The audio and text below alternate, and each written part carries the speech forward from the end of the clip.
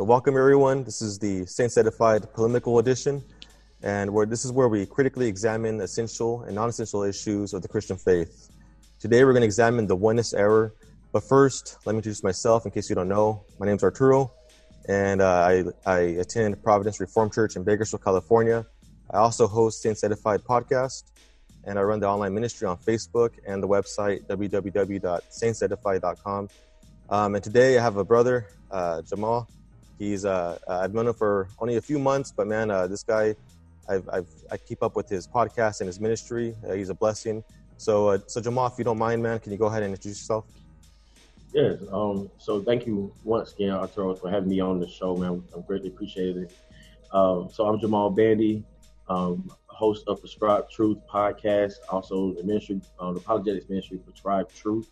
Started out on YouTube, so it's on YouTube as well. And whatever podcast app you like to listen to, I'm there as well. I'm a husband, I'm a father, I'm a part of a local church. I don't serve any leadership positions in the church. I'm just a lay member, just a brother who loves the Lord and just want to share what I know with the people. And as my slogan is, this world is full of errors, so the only thing the doctor prescribes is truth, and that's what I want to do. If you want to know more about Prescribed Truth and myself, you can look me up on prescribedtruth.com. And also available on Facebook and Instagram as well, and Twitter. Awesome, bro. Also, so I kind of want to go for how we connected because I just think it's by God's providence that we were able to connect this way, especially the fact that we're doing this video, this episode.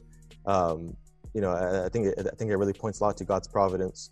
So for those of you who don't know, I actually met Jamal through a mutual friend, Cavante.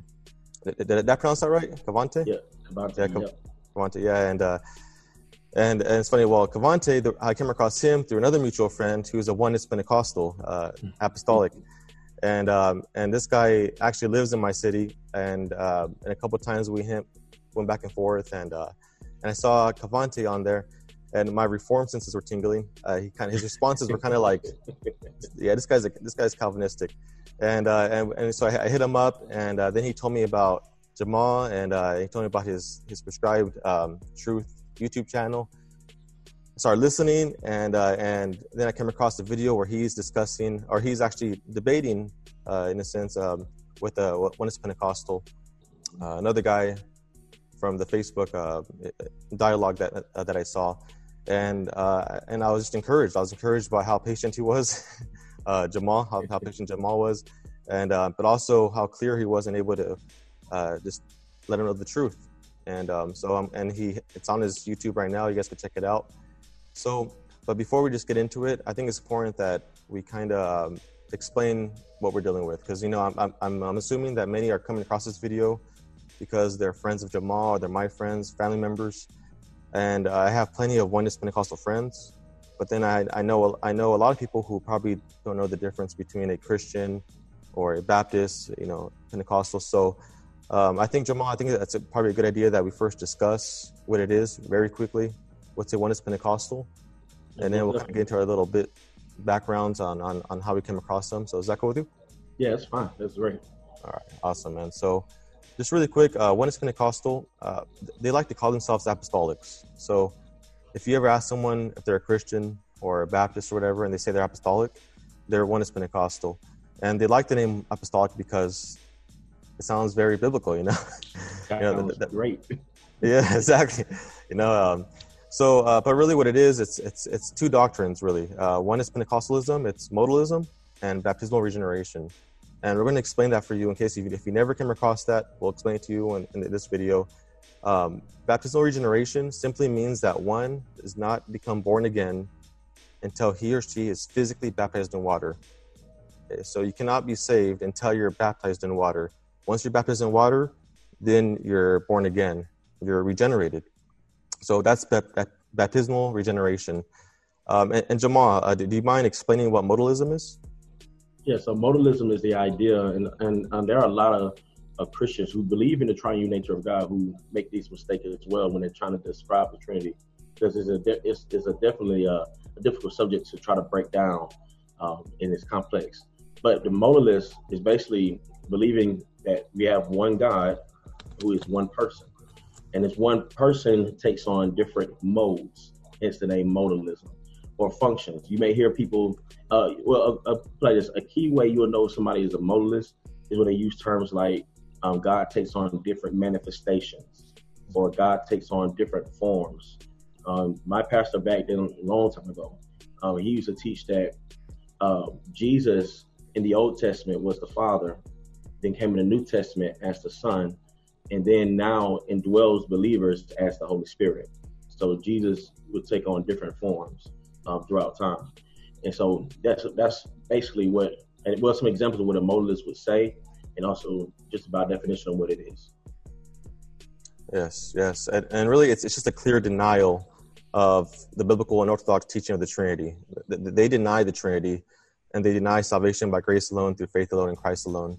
So they deny two essential doctrines of the Christian faith, and this is why we're doing this. This is why we're taking the time to let our brothers know to watch out for these guys, but also to be equipped and how to respond to them as well. So one good website I think to go to is theopedia.com. It's so if we say things in here and we don't define it, or if you're talking to a bunch of theologians and they're saying a bunch of stuff and you're frustrated, just go to theopedia.com. Think of Wikipedia, but for theology. It's a great resource. And here's what they say. Modalism, also called Sabellianism, is the unorthodox belief that God is one person who has revealed himself in three forms or modes, in contrast to the Trinitarian doctrine. The doctrine of the Trinity says that there's only one being, but three persons. Okay, so they say that he is one person and has merely manifested himself in these three modes at various times. At the root of it all is a denial of who Jesus really is. Right. They would say Jesus like you and I would say Jesus, dealing with the triune nature of God. It's just that when you really go down into what they actually believe about Jesus, you'll see it's a totally different person. And you have some modalists who would go into splitting the person of Jesus, whereas he's part flesh, part human.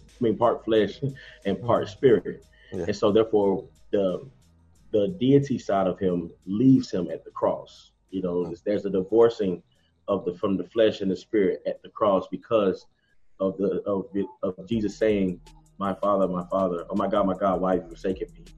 And so when he does that, they say, well, at this point, it had to be that the flesh, and the spirit parted from Jesus, and the spirit, the deity of him, went back into heaven, and the flesh was now praying, just like in the Garden of Gethsemane, when Jesus praying, he says, Father, if any other way, let this cup pass from me, but nevertheless, not my will, but your will be done.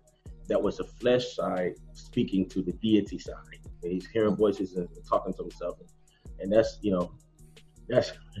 we're gonna get into it. But yeah, no, that's good, bro. That's good. I'm glad you're bringing that up, because I really want them to understand. I want the listeners and the viewers to understand what we're dealing with, and again, those examples are helpful.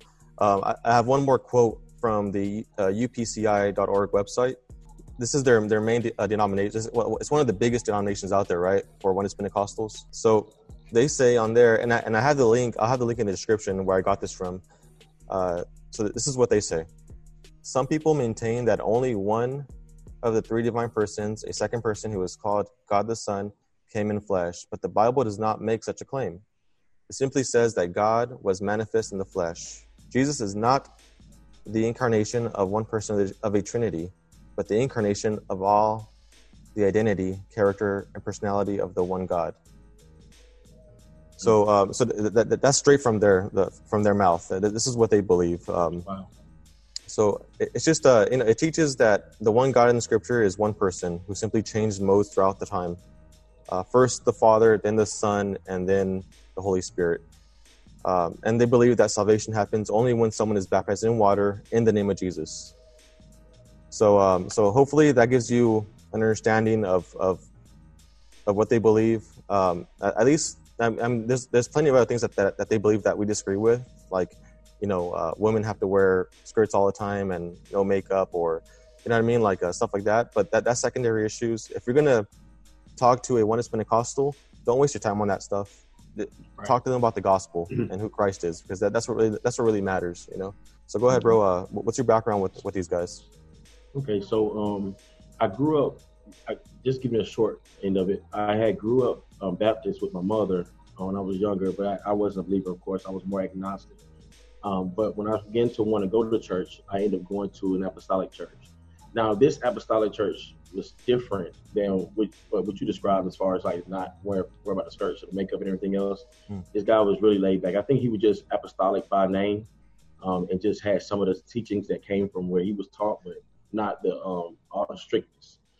That church will end up being a cult, and so it was a lot of manipulation and everything else. So it's not everybody who's apostolic does what I went through, you know. But the main thing is when it came to who God is, this is what he would teach. He would teach that Jesus, like I mentioned earlier, Jesus was the Father, and then he was the Holy Spirit, and that Jesus would basically, the flesh of Jesus would speak to the deity side on the cross and in the garden and so on and so forth. And so when it came to the Trinity, he would deny that by saying that, you know, God is not a monster. God does not have three heads. You know, we don't serve a three-headed monster. Anything with more than one head is a monster. We should kill it. You know, so that's how he would describe the Trinity. It's the only thing that made sense, you know, to us back then. But back then, we didn't get into a lot of the theological discussions and all that kind of stuff. It's just from what he would teach about Jesus, what he teach about God, it's kind of how, you know, I kind of gauged where we stood. But when it came down to really coming into the understanding what the Trinity is after the Lord saved me, and God was still on the fence about all of this. To me, it was like just a twisting of words. You know, you got a Trinity. The Trinity believes in the Father, Son, and Holy Spirit. The oneness say they believe in the Father, Son, and the Spirit. It's just a play on words. People are just confused over words, you know, and not really understanding what the issue really was underneath. But so throughout my time in that cult, I didn't really worry about the deity of Jesus, didn't worry about God and any of that kind of stuff. It was just Jesus. But we always separated Jesus from God for some reason. You know, it's like, you know, we got God and we thank God for Jesus, you know, and I'm not saying necessarily anything wrong with that, but why what's the theology behind saying words like that, right? And that's what we would deal with, and that's what we would do when we pray. You know, we always prayed to the Father, rarely pray to Jesus. We would say into Jesus' name, but we didn't pray to Jesus. You know, we would pray to God. We just say the Lord or God, and rarely would pray to Jesus. And I know some oneness Pentecostals do pray to Jesus. You know, some do. It's just where we was at. But we did not even pray to the Holy Spirit. You know, the Holy Spirit was the power of God. You know, that's what the Holy Spirit was. So as the Lord saved me in 2013, I began to look more into the scriptures, and by God's grace, he just revealed to me after I watched James White's video on the Forgotten Trinity, and I had watched a video on YouTube with Jeff Durbin breaking down the Trinity, and I was just following along with him. Like at this time, I was against it, I was opposed, you know, and I'm following along with them through my Strong's Concordance at the time, and just, you know, following along with them with the words for God and the Lord and the examples that Jeff Durbin gave from scriptures and James White did, and I realized there was no other argument. Like everything against what I believe was thrown out. You know, when you just looked at the scriptures and what they said in context. Like if you just let the scriptures flow, then it makes sense that this word is God and the word becomes flesh, but also this word is there with someone else. It's there with God too. Who's that? And we don't believe in multiple gods, so who is that? You know, and these things I had questions about as I was coming to understanding, and I could never answer. You know, and that's one of the reasons why I started Prescribed Truth in the first place, because I was under these false teachings, and as the Lord brought me out of them and going through detox, and as I'm having to let go everything that I was taught before and just get into the scriptures and get into the word and getting to understand teaching. It's like, man, I want to be able to share this with others who are in the same position, people who are still yet in these false teaching churches, man. And what I realized, bro, and this is a sad thing, there are pastors who are not like my ex-pastor who knew he was being manipulative, who knew, you know, that he wasn't doing the right concerning his church. But there are pastors who actually are very sincere in what they believe. They really do believe this about God, that, you know, and I try to have compassion on that. It's like, they're not trying to be manipulative. They're not trying to be deceitful to their people. They're reading the scriptures in the wrong light. They don't know the truth, you know? And so, yeah. Yeah, no, man. Yeah. They're sincere about it. And and unfortunately they're sincerely wrong, you know, but that's why, you know, that's why we're trying to reach out to them, you know. Just kind of going into what happened to me. God saved me when I was 15 years old, and it was the summer right before sophomore year in high school is when he saved me, and I remember, man, bro, and I can't forget this, you know, because I'm someone who did not grow up in church or anything, but I was saved, and I was like on cloud nine, man. I just could not stop talking about Jesus. I was just so excited and happy that, wow, like, you know, and so it's funny, I had a low self-esteem in high school, and I told my mom, I was like, you know what, I'm ugly, but God still loves me. You know? You know, I was just so happy. I was so happy. I was like, yeah, I mean, like, I don't care if I'm ever married. I don't care. I'm gonna go to heaven one day and I'm gonna be with Jesus. And I was so excited, you know. And then so school was gonna start, and I'm like, you know, I can't wait to tell my friends about this, and I can't wait to hang out with other Christians. The only Christians I knew were apostolics. You know, at the time I didn't know they were, you know. Came across them. I was like, hey, we should start a Bible club, you know, and this and that. We started evangelizing. And one of them, he took me aside and was like, hey, have you been baptized? And I'm like, not yet, but I'm going to. He's like, at your church, how are people baptized? And I told him, well, I don't really know. I think how Jesus said it, you know. And he's like, hey, well, and then he takes me to Acts 2:38, and he says, if you're not baptized in this way, you're not saved. If you haven't been baptized in this way, you're not saved. And it just threw me off. I'm like, what? I was like, no, like I am saved. I know I'm saved. And that started a year-long debate between me and these apostolic guys. And at one point, I almost joined the church. I started visiting their church, and I was so confused. And thankfully, you know, God just in His providence, you know, gave me a MacArthur Study Bible, you know, and I had the books that I chose to read were like from R.C. Sproul, and I found carm.org, you know. Oh man. Yeah. I was coming across these resources, and you know, I look back at it, man, and I really wish there was someone there that could have discipled me. You know what I mean? I wish someone was there to disciple me and just to prep me for these things, because it wasn't there. The church I was going to was a Pentecostal Assembly of God church. So, like, you know, like obviously they're not Reformed or Calvinistic, but the gospel was preached, you know, and it wasn't until later on where I kind of got a hold of someone that was able to help me out, and he introduced me to Paul Washer, you know. You know what I mean? So shout out to Brother Dan. I know he's going to watch this and be like, don't say my name. Like, it's funny, man, because, you know, at one point I thought all apostolics believed the same thing. Now it's funny because one of the guys I came across that I talked about, that one of the guys that were Christian that I knew in high school, because he was gonna be the first one I told, because I remember we used to have lunch together and he used to pray before eating, and that made me feel bad, so I'll pray too, you know. And I had no idea what I was doing, but I told him, I was like, hey man, I'm a Christian now, and he was excited for me.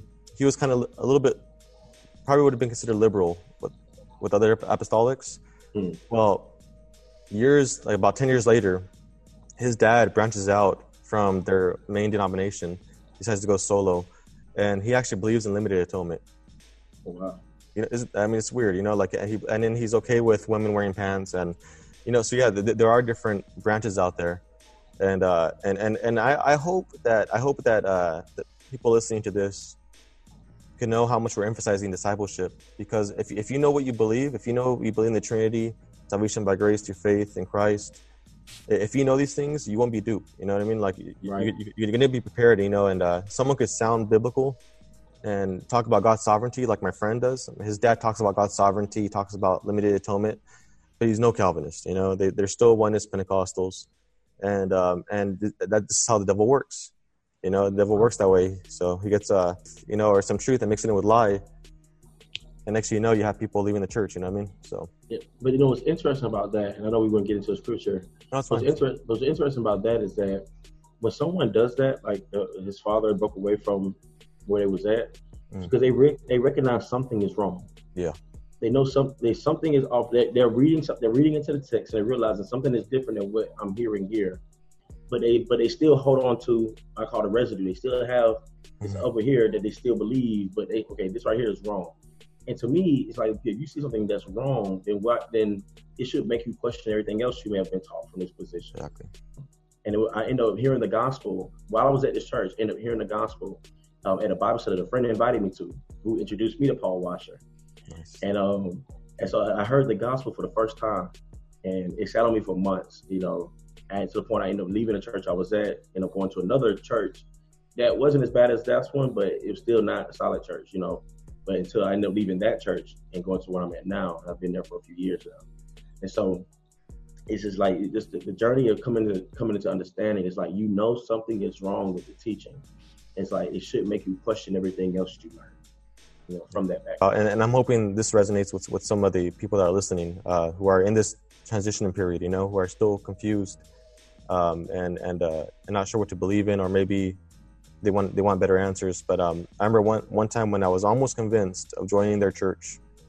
I remember praying to God. I'm like, Lord, I know that you died for me, and I know that I'm saved.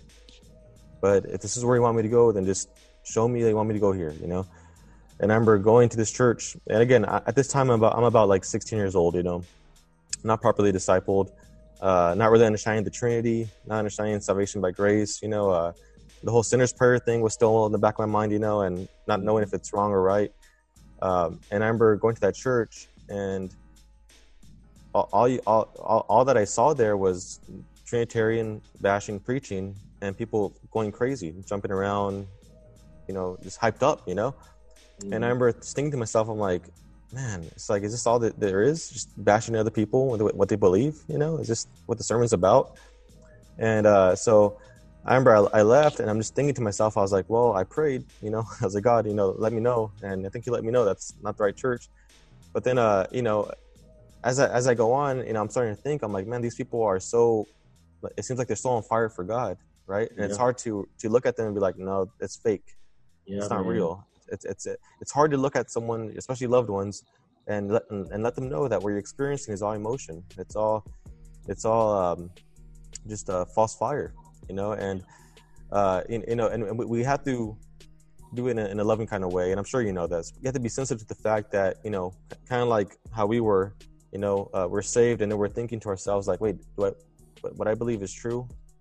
And being that state of confusion, you have to consider that you might bring someone to that point, and right. and they want to turn to you for more answers later on, and hopefully, show them Paul Washer. He seems to be a gateway to. I'm trying to tell you, man. Yeah. Okay. Yeah. I mean, bro, I think we can go on and on and on about our experiences in this topic alone, just so people can know that we're not just here behind a laptop, just Oneness Pentecostals, they're jerks, they're bad, and don't go. Like we're actually here saying no. Like we encountered, some conversations with these guys. We love them, and we want them to know the truth. We want them to see what we see, and this isn't just the Trinity wasn't invented, in the 4th century. Look, you can look back at church history and see it taught in the 3rd, 2nd century. So it's one of these things that the church has held for a long time. This is what it means to be Orthodox, right? Mm-hmm. To have this old belief. And if you can see, I don't know if you can see my hat, man. I saw that. I was looking at it. I was trying to see what it said. The merchandise that I'm still trying to work out, So, oh, really? Okay. Yeah, I'm still trying to work it out, man. I'm going after you, bro. I mean, I see you do it, so I gotta do it too, I see. I was like, there you go. Mine doesn't look as cool yet, but one day, hopefully. So. No, actually, that's really creative. I like that. Thanks, bro. Yeah, I mean, but that's part of the deal, right? Is to let people know that this is the historical faith, ancient truth, and this isn't new. And with our apostolic friends, Oneness Pentecostal friends, we're not saying that that they're going after a creed or a council. We know that they're taking the Bible at face value, and that's the issue, is that they're dismissing context when they do that. So, you have anything else to say before we go over the scriptures?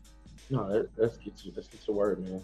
Yeah, awesome, man. So, one of their most popular verses that they love to use is Acts 2:38, and if you go to any traditional apostolic church, and you go into the church, you'll see Acts 2:38 on their walls. Everyone I've gone to, they always have it somewhere, Acts 2:38, because To them, that's the gospel message. That's how someone is saved. Mm-hmm. So Acts 2:38 says this, and Peter said to them, repent and be baptized, every one of you, in the name of Jesus Christ, for the forgiveness of your sins, and you will receive the gift of the Holy Spirit. The first point I want to make, and after I'm done making this point, bro, feel free to jump in and whatever you want to say, is that there's a difference between descriptive and prescriptive genre, and when it comes to literature. Okay, there's descriptive literature, which is more like what we see in the book of Acts, like a historical account. And then there's prescriptive, like the book of Leviticus, right? That's giving you rules to obey. Do this, do that, do this, do that, right? So there's a difference, right? We never get, we never want to make something that's descriptive and turn it into prescriptive.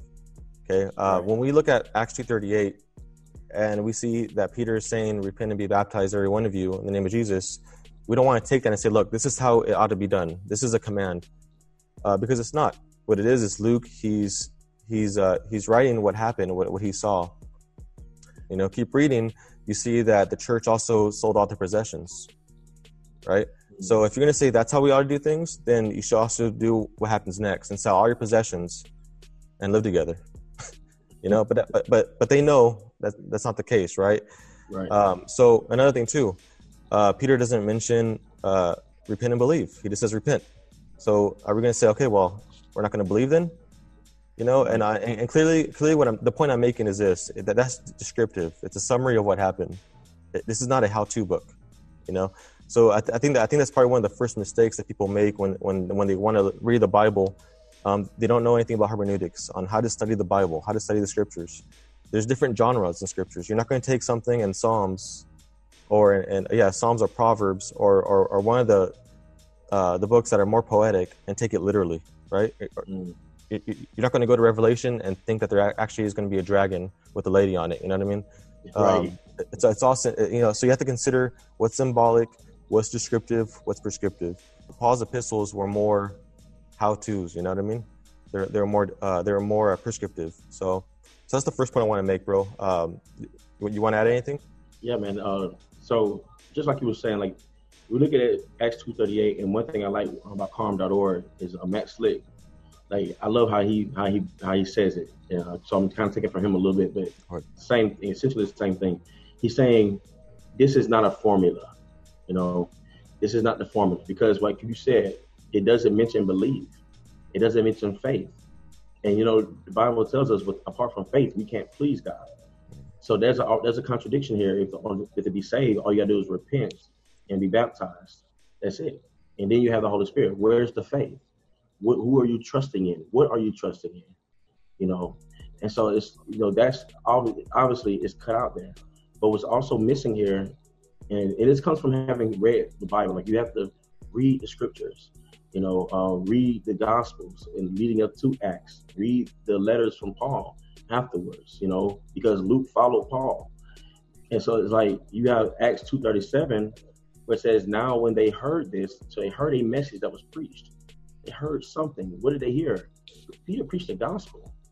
He preached the gospel to them. And it says, now when they heard this, they were cut to the heart and said to Peter and the rest of the apostles, brothers, what shall we do? You know, what do we do? And then we have this description of what he told them. But look at it. The point was they were cut to the heart. Now, according to the Bible tells us in Romans, it tells us also in the Psalms, that we do not seek God. We don't want God. We're rebellious towards him. You know, and so why would they be cut to the heart if they don't want God? What changed in their emotion, in their feeling, or in what they believe? What happened? Something supernatural took place. You know, the Bible tells us, and this goes into another theological point dealing with depravity, which I know there are people who disagree with that, unfortunately. But the Bible is clear that apart from God's work in our hearts, we won't even come to it. That's why reading the gospel is important. And Jesus said in John, he says, unless the Father draws them, no one will come to me. That's it. Father must draw. And, you know, that word means drag, like literally pull you to him. Unless that happens, no one will come to Jesus.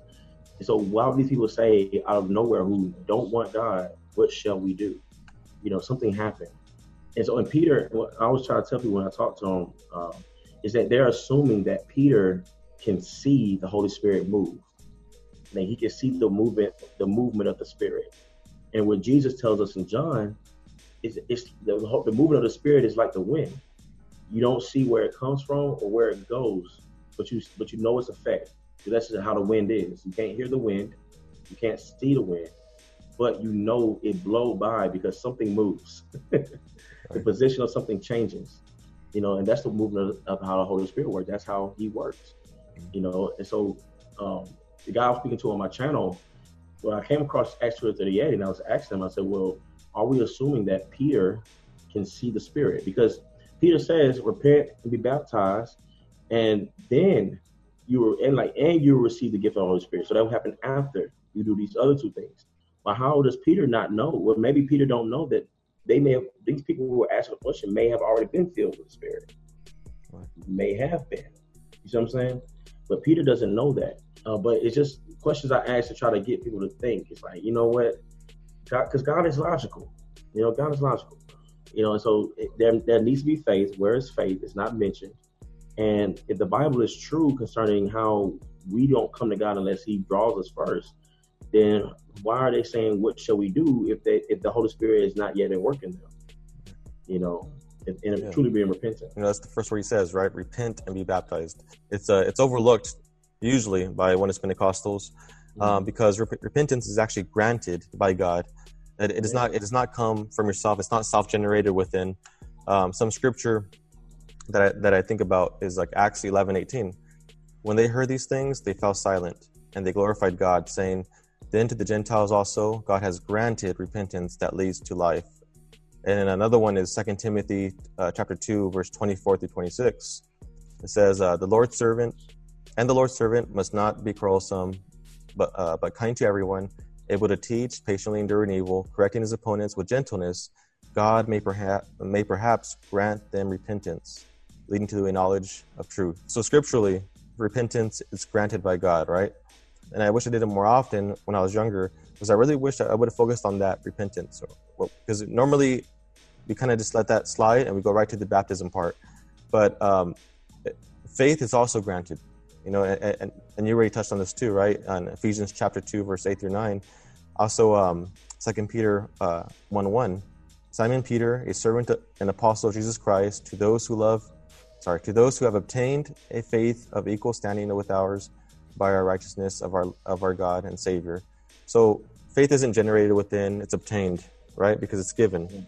Okay, and Corinthians does talk about how the natural man does not receive things of the Spirit of God, right? Just one more is Philippians 1:29.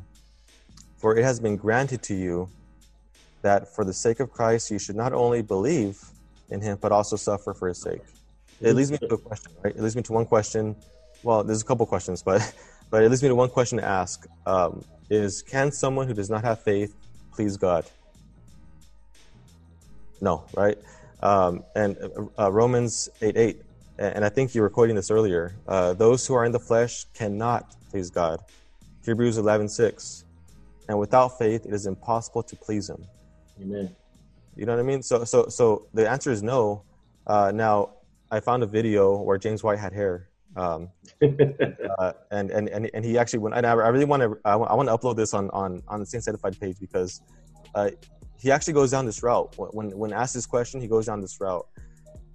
Romans 8:6-8 says this: for to set the mind on the flesh is death, but to set the mind on the Spirit is life and peace. For the mind that is set on the flesh is hostile to God, for it does not submit to God's law. That last part, for it does not submit to God's law. Indeed, right. It cannot. Those who are in the flesh cannot please God.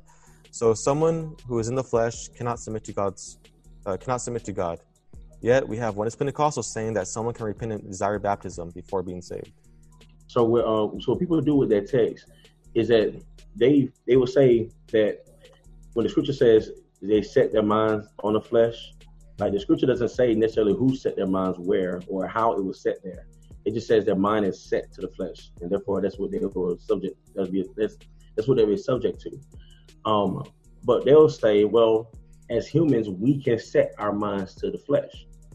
That's what we do. We can choose to set our mind to the flesh and then set our mind to the spirit. But in the question I asked them at that point, I only had one person make that argument with me, but it was an argument nonetheless. And I asked them, I said, okay, well, if the scripture is true, says you set your mind to the flesh, then it's impossible to please God and you're going to be hostile to God and not obey. Then why would they decide to set their mind to the spirit? Like, you know what I'm saying? Like, one can't do the other. If your mind's set to the flesh, you're automatically never going to submit to the spirit. And if your mind's already set to the spirit, then you're never going to want to go back to the flesh. Yeah, exactly. You know, so it's like if they have the power to set their minds there, then they're still stuck. So right. you still have an issue.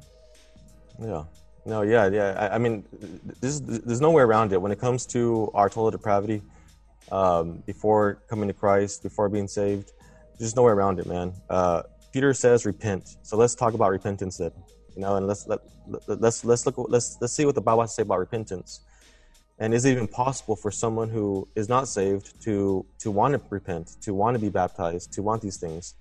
And clearly we just read that no, it's not possible. So next point I want to cover in that verse is the in the name of, right? But before I get into that, again, I just want to pose those questions, all those questions that we asked in the last 5 or 10 minutes or so. The one that I really want answered is, can someone who does not have faith please God? Okay, Romans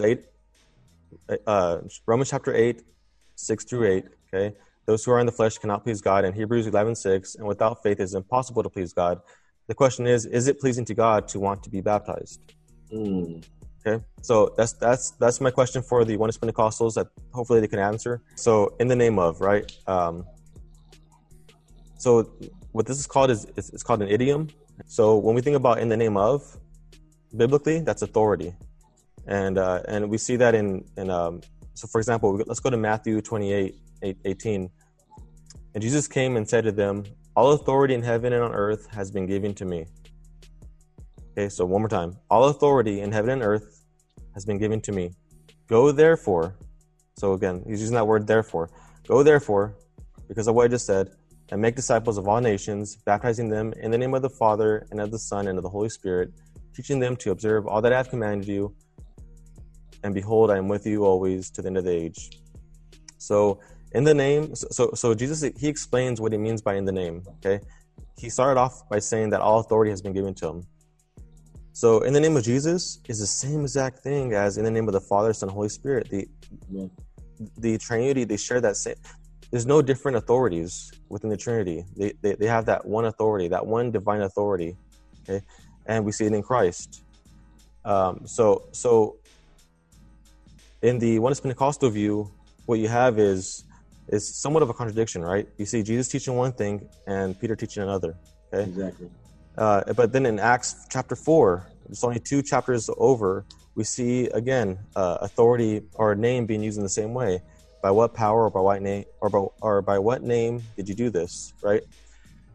So if we consider those things, there's no contradiction in the Bible. There's no contradiction. It all flows consistently. Right, and that's the beautiful thing about understanding these words and these idioms and these expressions.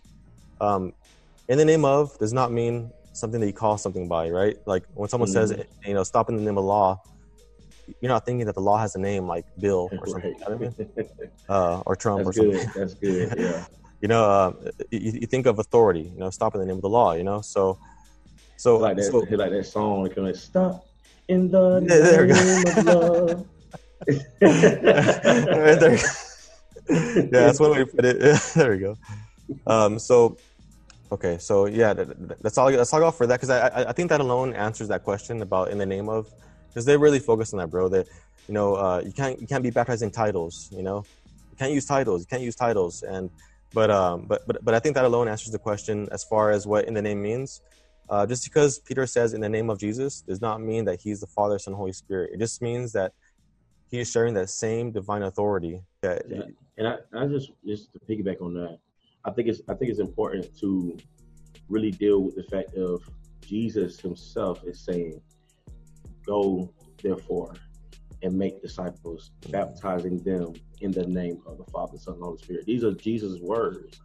And it would seem to me that if it was always meant to be in the literal name of Jesus, then he could have easily said, therefore go and make disciples, baptizing them in my name.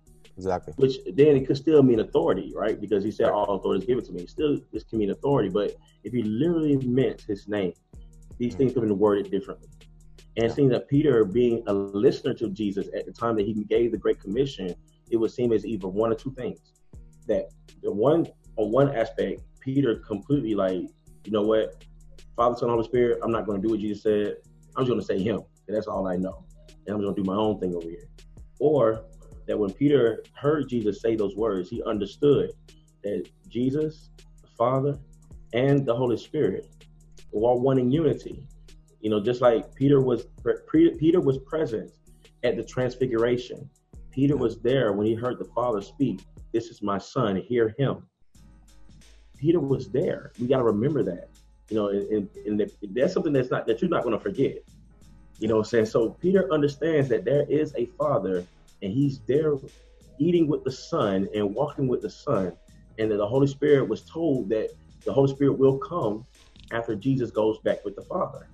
You know what I'm saying? And so he hears all of this. Peter's walking with Jesus through all of this. So Peter understood that, hey, if I say in the name of Jesus, it's the same. Yeah. You know, I'm not disobeying Christ. I'm not doing my own thing. I'm not going rogue. You know, I understand this idiom is talking about the authority, and they have the same authority. They're not operating outside of each other. Yes. You know, and so that's, you know, that's the beauty of it, man. Like, the triune nature of God is so unified that Jesus could not do anything outside of the Father's will. That's what Jesus said himself. I can't do nothing outside of what the Father told me to do. Like, he's coming in obedience to the Father, willful submission to the Father. You know, and so it's a point to just piggyback on that. It's like the contradiction there. It's like they have to deal with the contradiction there if they want to say, well, Peter said Jesus' name when Jesus clearly says Father, Son, and Holy Spirit. Exactly, man. Exactly. I mean, you know, and again, in that passage that we referenced earlier, how name is used typically in the Bible, right? When in the name is used, or name when it comes to Christ. And I hate to bring up this example because it sounds kind of childish, but I know many Jesuses and many, you know, like when the Bible says that no name has been given under heaven, you know, it doesn't make sense to believe that it's talking about an actual name that you call someone by. You know, it means authority, you know. What comes behind that name, maybe behind Christ, it makes no sense to think that we're talking about an actual name like Bill or Jamal or Arturo. You know, it makes more sense consistently with the rest of the Bible, especially how it's used, even by those who are questioning the apostles. By what power, by what name do you do this? It should make sense. It should click right away that, okay, name does not mean a name that you call someone. Yeah, literal name. It means authority. It's interesting you brought that up, bro, because see, at the time that Jesus walked the earth, there were other people named Jesus. Exactly. Yeah. There were other people named Yeshua back then during this time. Yeah. And so it's like it could have easily been any of those people, you know. Exactly. But there's something different about this Jesus versus everyone else, and it's the authority that he had. I mean, that he has. Has. Yeah. And so it's like, that's a good point to bring that up. It's like, it would actually be blasphemous to call anybody Jesus or Yeshua. Exactly. Or Jesus. Anyway, it would be blasphemous because they can't have that name. You know, that's good. That's a very good point. I never thought about that before. No, I mean, Acts 4:12, it makes it very clear that for there is no other name under heaven. Like, well, there is other Jesuses that I know. You know, and so is the Bible not true? But the best thing though, like a simple reading, understanding of what that word means would avoid all that. You know, it avoids that confusion. Name, they rely so much on in the name of. They rely so much on it. And I was watching a debate between James White and what's his name again? He's a oneness guy. I know who you're talking about. I can't remember his name either. Yeah, he's very hyped up. He was all hyped up and everything. And he actually when he quoted Isaiah 9:6, he said the attributes of the name, right? He didn't want to say name alone because he understands that if he says that, he falls into that trap, you know. And so yeah, I mean, I think understanding what in the name means really disables them from making that argument. that Peter was interpreting Christ. Therefore, Christ is the Father, Son, Holy Spirit. It's just a stretch from what's being taught in Scripture. Exactly. Again, we could have focused a little bit more on regeneration, which we are. There's still more. There are more passages where we could actually tackle this. Do you have anything else to say about Acts 2:38? Any other comments? No, I think we did pretty good with that. Even if we don't discuss the regenerative aspect of it, I think that covers the argument that they make concerning Acts 2:38. So John 3:5 says, Jesus answered, "Verily, verily, I say unto thee, except a man be born of water and of the Spirit, he cannot enter the kingdom of God." So Spirit means, that spiritual birth. Water means baptism, and that's what they're saying it means, at least. And so I find it interesting when we're looking at the context of John 3, that only time water is mentioned is in verse 5. You see a lot of emphasis on the Spirit. And so the argument is that when Jesus says that you must be born, unless one is born of water and the Spirit, he cannot enter the kingdom of God. And therefore, water there has to be baptism. And so we think about this. When we're talking about something being born again, and it's an internal effect, something that's going on within us, being born again. Being baptized is an external issue. It's something that happens outside of us.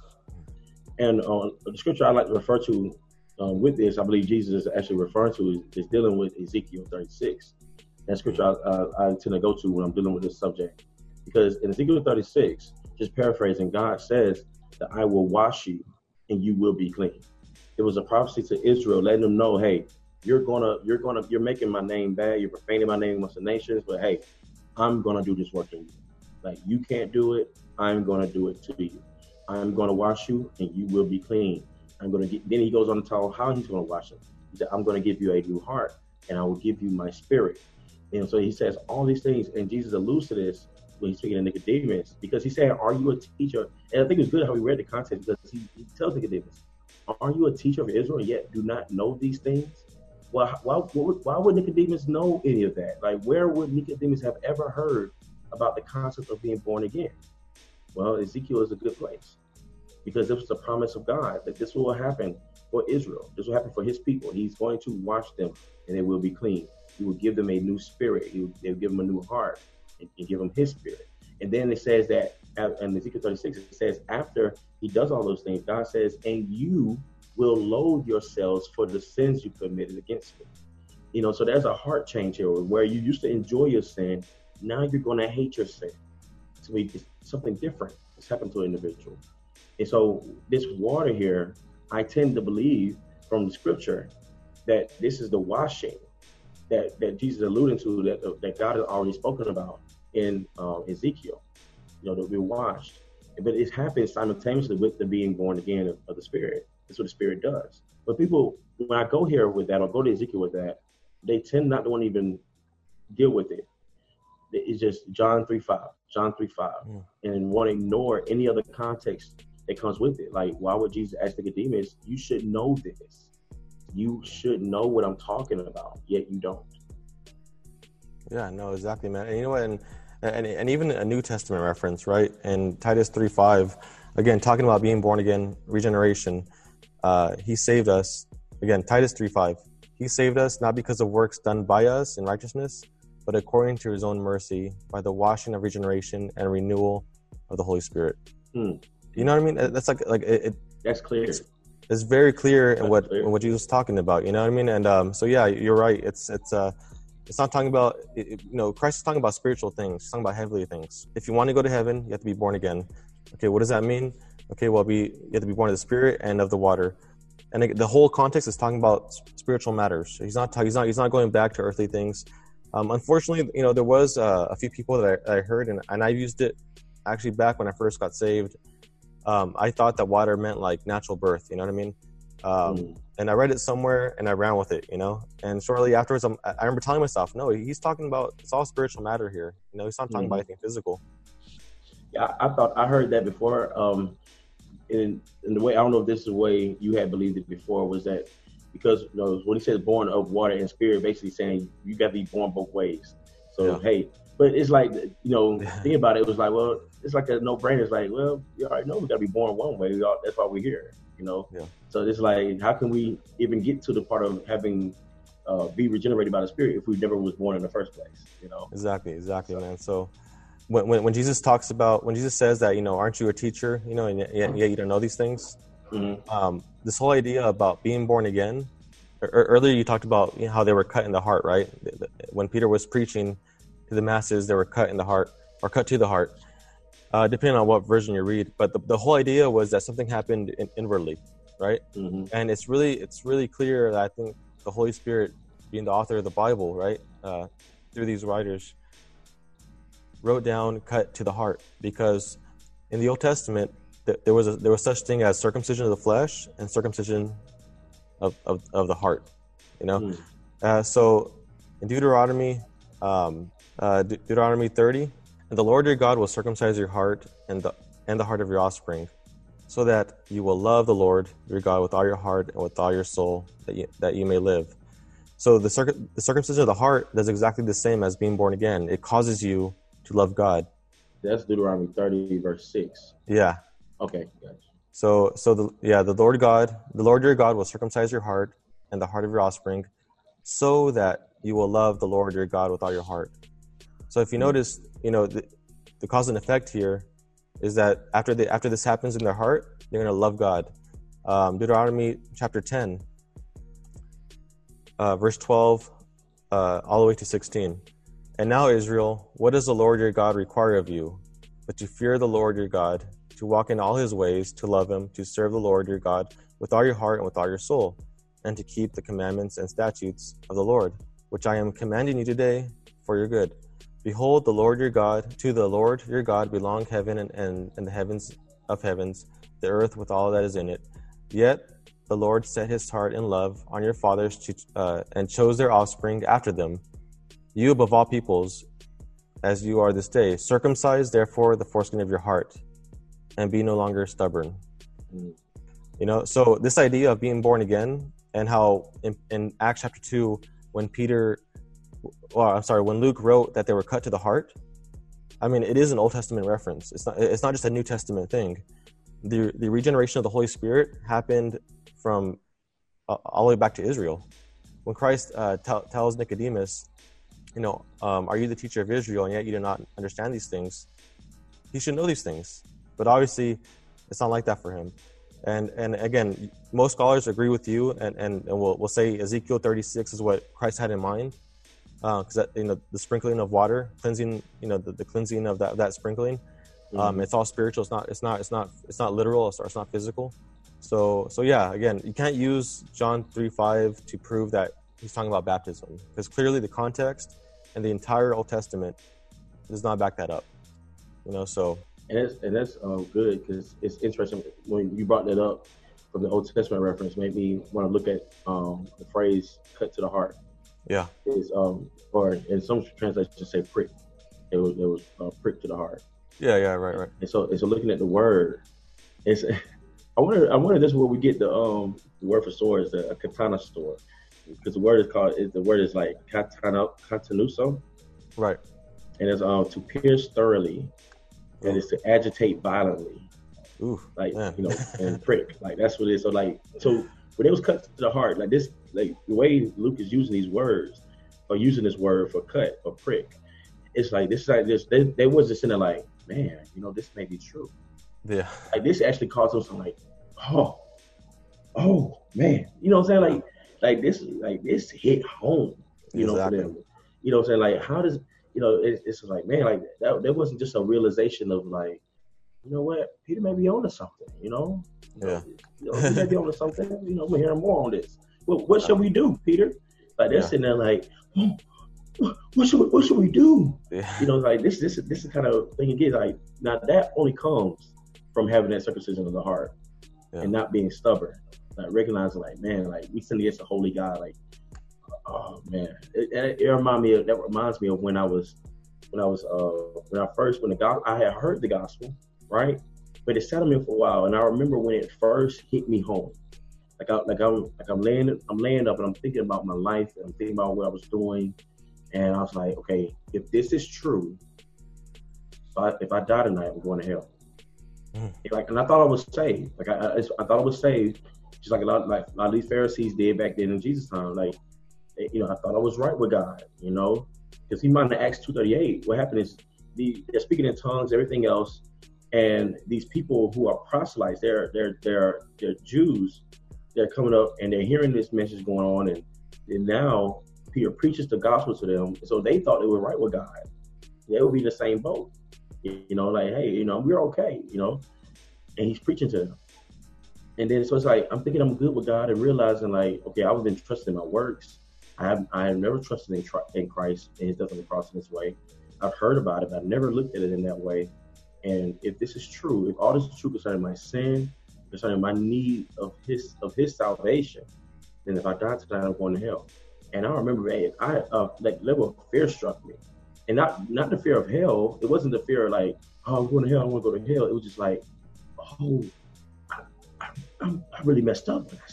Like God is holy, like he's truly holy, and I'm like, I am not. You know what I'm saying? It's like, okay, what can I do now? Like, okay, I was in this church, I'm going to church, I'm doing this, but what I need to do? You know what I'm saying? It's like a sense of urgency. It's like, okay, I don't want to go to sleep until I have a night. Like, what can I do? And it reminds me of that. Like, that's the kind of feeling that I have in here. And so I'm saying all this, saying, giving that illustration and all that, is to say, well, what manner of person does this who doesn't have faith? Yeah. Because like we saw in Acts 2:38 saying that they repent and be baptized, but there's no faith mentioned. Exactly. Like how do they have this cut to the heart? How can it be cut to the heart if they didn't have faith? And how do they have this faith if there was no presence of the Spirit already? Yeah. Exactly. Because the mindset to the flesh is hostile towards God. Yeah. Exactly. It's beautiful, man. Yeah, no, bro. I mean, yeah, like we said earlier, like it's having a fear, like your fear shifted from hell itself to now you fear God, and people fear hell more than they fear God, and that's unfortunate. But I think of James 2:18, how even the demons believe and shudder, So it's we should have this fear. If you're a non-believer, you should fear God, more than you fear hell. You should fear God for offending Him. They realize that, man, they crucified Christ. They messed up big, and but Peter's giving them the good news now, and so, and again, in the book of Acts, it's more, again, descriptive. It's not prescriptive. It's more of an account of what happened. So going back to John 3, this whole idea of being born again, it was not a new teaching. Christ was not lying when he was implying something to Nicodemus when he said, yet you do not know these things or understand these things.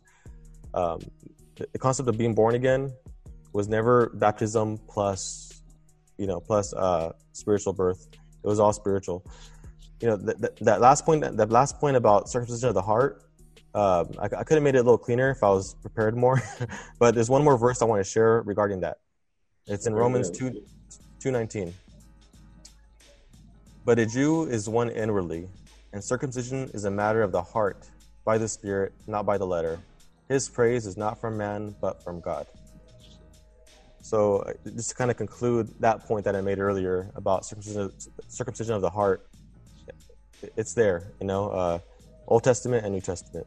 But let me see what I have left. I have Mark 16, 1 Peter 3:21, James 2:26. So faith without works is dead. I have all these passages, man, that I want to get into, but we could be here all night, All right, so I think we covered quite a bit. We just went through, I think, 2 verses. I had about 11 or 12, but it's cool. I mean, hopefully people will find this helpful. Again, if you're a Christian and you're looking for these answers, feel free to reach out to me. I'll have my information below, and also Jamal, I'm sure he's going to encourage you to reach out to him if you have any questions. The podcast is Saints Edified. You can find it on iTunes, Anchor FM, on any platform. But hopefully there's going to be at least a couple more parts with me and Jamal. We could cover these things, these passages and these arguments.